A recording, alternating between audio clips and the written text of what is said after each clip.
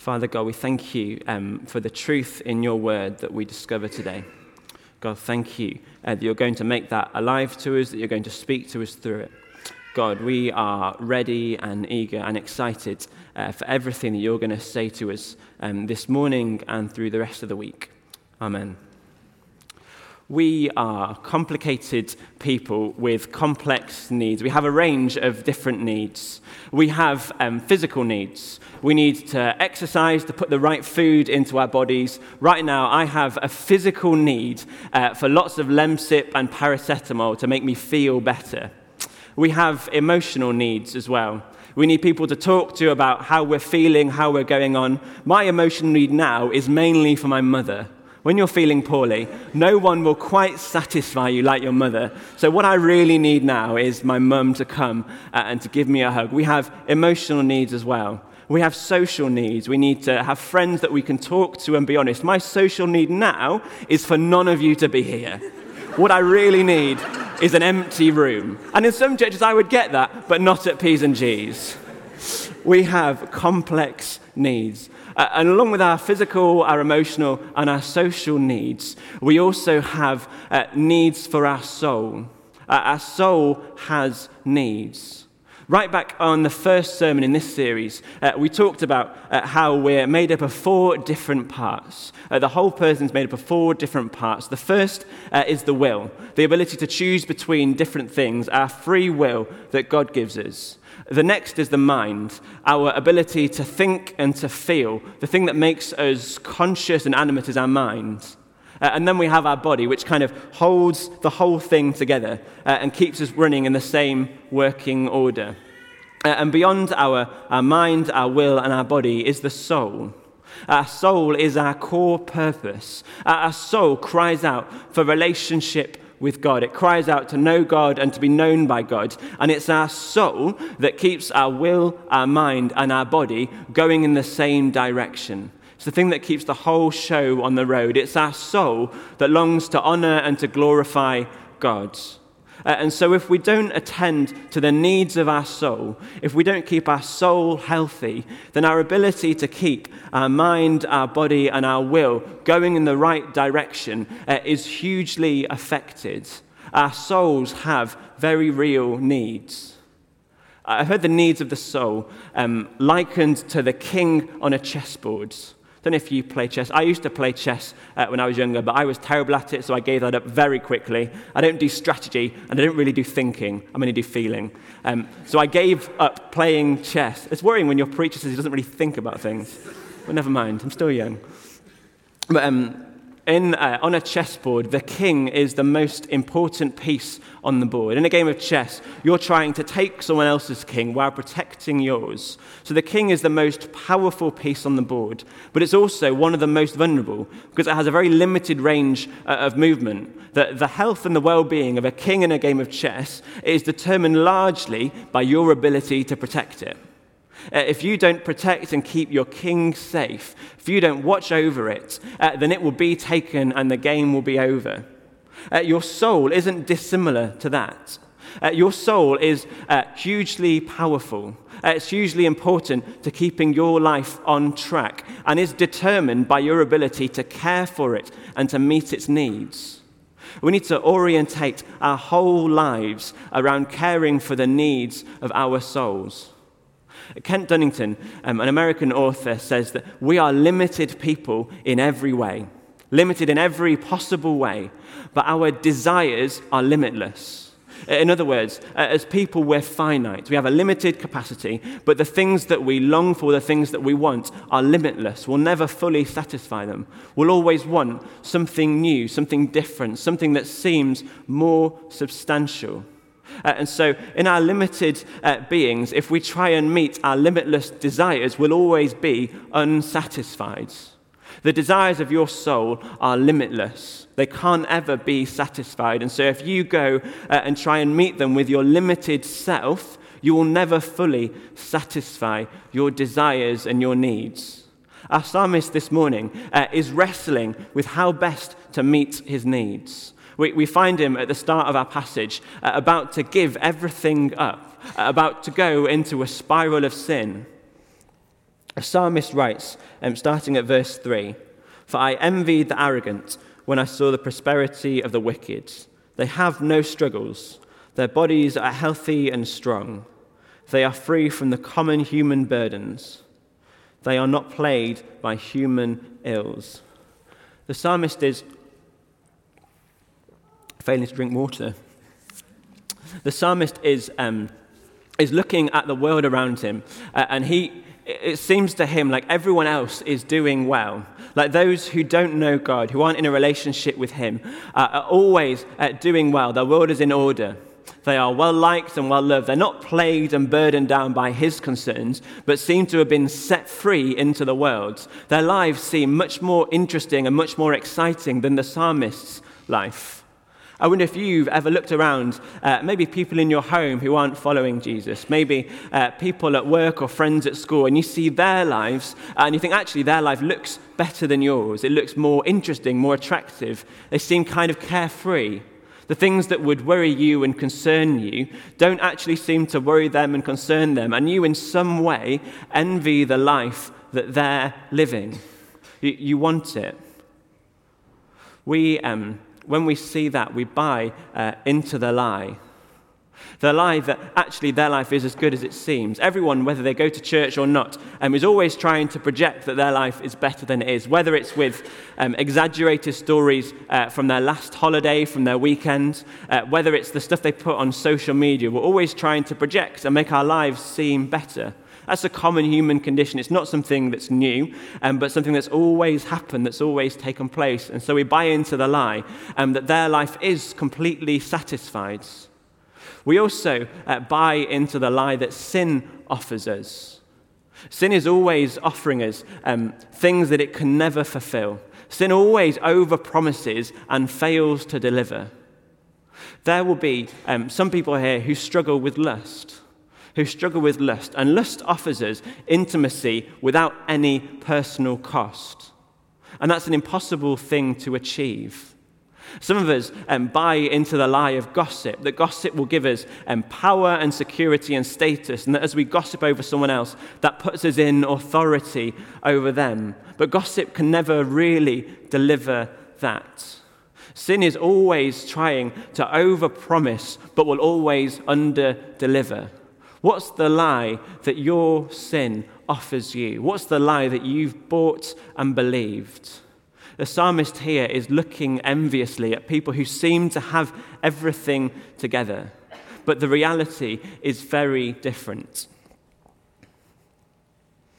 And as with all sin, there is a sin behind the sin. So the sin that often presents isn't actually the root of the problem. The problem with sin isn't always the thing that we're doing, but actually that all sin is idolatry. When our soul has needs and we try and meet them in a thing or a place or a person that isn't God, we rely on something or someone else to meet our needs. We rely on someone else to provide for us the things that only God can provide. And so our desire will always go unmet. We engage in idolatry. We trust in something else to offer us the things that only God can give us. We rely on something else to give us the things that only God can give us. Idols creep in when we doubt God's ability to care and protect and love and provide for us. Idolatry comes when we doubt how God feels about us, when we doubt his ability to care and provide for us. What are some of the idols that you're allowing into your life at the moment? Some will spring to mind easily. Others will take a little bit longer to start to work out and to think through. As I've been thinking this week, I've realized that I have two main idols in my life, two things that I struggle with in particular. The first probably is success. I have made an idol out of success. I long to be viewed as accomplished and successful. I want one day to run a large, growing, thriving church, and not only for the glory of God, but also so people look at me and they think that I do a good job. I have some of my self-worth tied up in my ability to be successful. Wonder if that's some of you here. Maybe you're chasing promotions. Maybe you're trying to get good grades. And none of those things are necessarily bad things, but when you rely on that to meet a need that only God can fully meet. Because the reality is I could, in 20 years' time, be running a large, thriving, successful church and still be deeply unsatisfied, deeply unfulfilled. That's one of my idols. Another, which I think probably runs slightly deeper than that, is the need for acceptance. I sometimes run my life as one long kind of PR campaign, a long charm offensive, where I try and get everyone on side and I try and win you round and make you like me. And some of you won't, and that will hurt me deeply. But I will nevertheless try. And the more you reject me, the more I will try, the more inappropriate my jokes will become, and probably the more you will dislike me. But such is the burden of one whose idol is acceptance. Even now, I'm winning you around and feeling accepted. It's like a sermon within a sermon, a meta sermon. Very postmodern here at P's and G's. But one of my idols, that was terrible. One of my idols is acceptance. I long to be accepted. I try and charm people and win them round. And there's nothing wrong with wanting to be liked. But when you define your value and your self-worth by how other people view you, I know that when I try and get the acceptance from people that only God can give me, then I'll only ever feel unfulfilled and undervalued, because people will judge you on how good you are at the things that you do, your ability to provide good dinner time conversation or whatever, and you'll never really measure up and match up to the standard that you want to aspire to. But when you choose to find your acceptance in God, when you choose to let Him fulfill that need for you, then you'll know that you are overwhelmingly loved and cared for, that nothing that you could do will make Him love you any more or any less, and you're suddenly set free because you've allowed God to meet your deepest needs. Where are you setting up idols? Possibly for you it might be work. There's nothing wrong with working hard and trying to provide for your family, but John Ortberg talks about work as a possible idol. When you miss important family occasions, when you miss your children's concerts or birthday parties, and sometimes things have to be missed, but when actually it becomes a repeating pattern in your life and you're always choosing work over your family and over God, and you start to justify it to yourself. You start to say that one day I'll slow down, one day I'll make time to get to know my children, when perhaps the thing that your children needed more than a new pair of trainers or more money in the bank account was to spend time with one of their parents. For some, possibly, there's an idol of secrecy.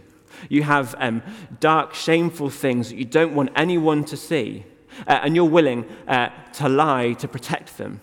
You're willing to dishonor God to protect the secrets that you have. Possibly it's gossip. We mentioned it before, where you're willing to put other people down to make yourself feel secure and powerful. What are the idols that you've allowed to creep into your life? What are the things that you choose to meet the need that only God can truly meet? We all have idols. It's just whether we're able to spot them and to recognize them. There is a problem with idols, beyond them being idols in themselves, and that's that we can't actually turn away from an idol. We can't turn away from an idol. We can make plans and strategies that will help us to not do the thing we're trying not to do.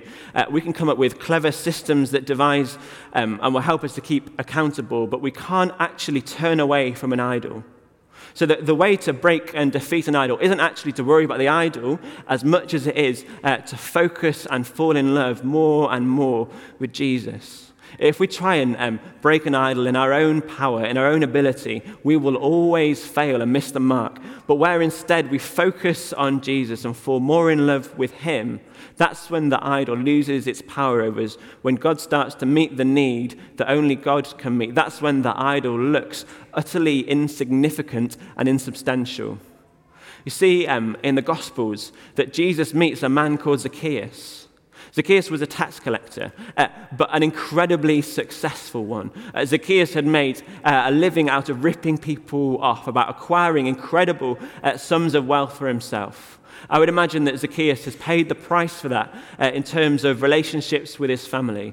Tax collectors were hated, so he won't have had many friends. And Zacchaeus, this man who's made an incredible idol out of money, encounters Jesus.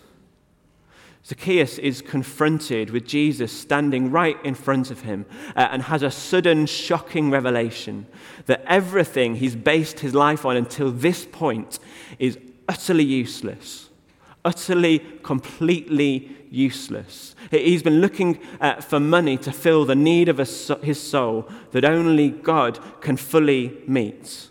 And so Zacchaeus meets Jesus and is so captivated and filled with love for Jesus that he turns away from all the wealth he's accrued. In fact, Zacchaeus says, I'll give back 4 times what I took from people. 4 times. He's saying effectively, I will bankrupt myself to cut myself away from this idol because I'm now so overwhelmed. I'm so totally consumed and utterly captivated with what Jesus is offering me. And that's how you break the power of an idol. Zacchaeus didn't wake up one morning and decide to stop being a tax collector, but instead was confronted with the reality of Jesus, of God's ability to meet his needs, and so chooses to fall in love with Jesus rather than fall in love with money. Does your life look like someone who's encountered Jesus in the way that Zacchaeus has? Where you've been confronted by God's deep love for you, his love made flesh through Jesus, where you've met the face of God, and so everything else in your life kind of counts as nothing in comparison, like Zacchaeus decided. Zacchaeus dismantles his idol because he's so convicted of the love of God. Are you more captivated by the power of Jesus than you are by the power of your idols? Are you more overwhelmed of the grace and the favor of God in your life than you are over your decision to gossip, over your decision to lust, to lie, to cheat? Have you encountered Jesus in such a way that all idols are utterly irrelevant to you? Our psalmist at the start of the passage is envious. He sees the world and thinks that actually everything goes well for people who sin, for people who don't respect God, who choose to go their own way. And we see the psalmist go on a gradual journey. He realizes that actually maybe things for these people aren't quite what they seem. Maybe the projection doesn't really match up to the reality, and he goes through a revelation. And we meet the psalmist in the temple again, where he's encountering God. The psalmist says, when I tried to understand all this, it troubled me deeply, till I entered the sanctuary of God. Then I finally understood their destiny. The psalmist looks at people who've made idols, and he's envious and jealous. And he toys with entering that same path, with making idols for himself. And slowly he realizes that the idols will always disappoint, that his soul has needs that the world can't satisfy, it can't fill, it can't meet. And so in the presence of God, the world is reordered and put back into perspective. And he recognizes that only God can meet his deepest needs, that only God will offer him true life. Wonder whether that's true for you today. As the week goes on, as the Soul Check Challenge texts come in, will you choose to enter into that and to recognize that only God can meet your deepest needs? Only God can meet your deepest needs. Amen.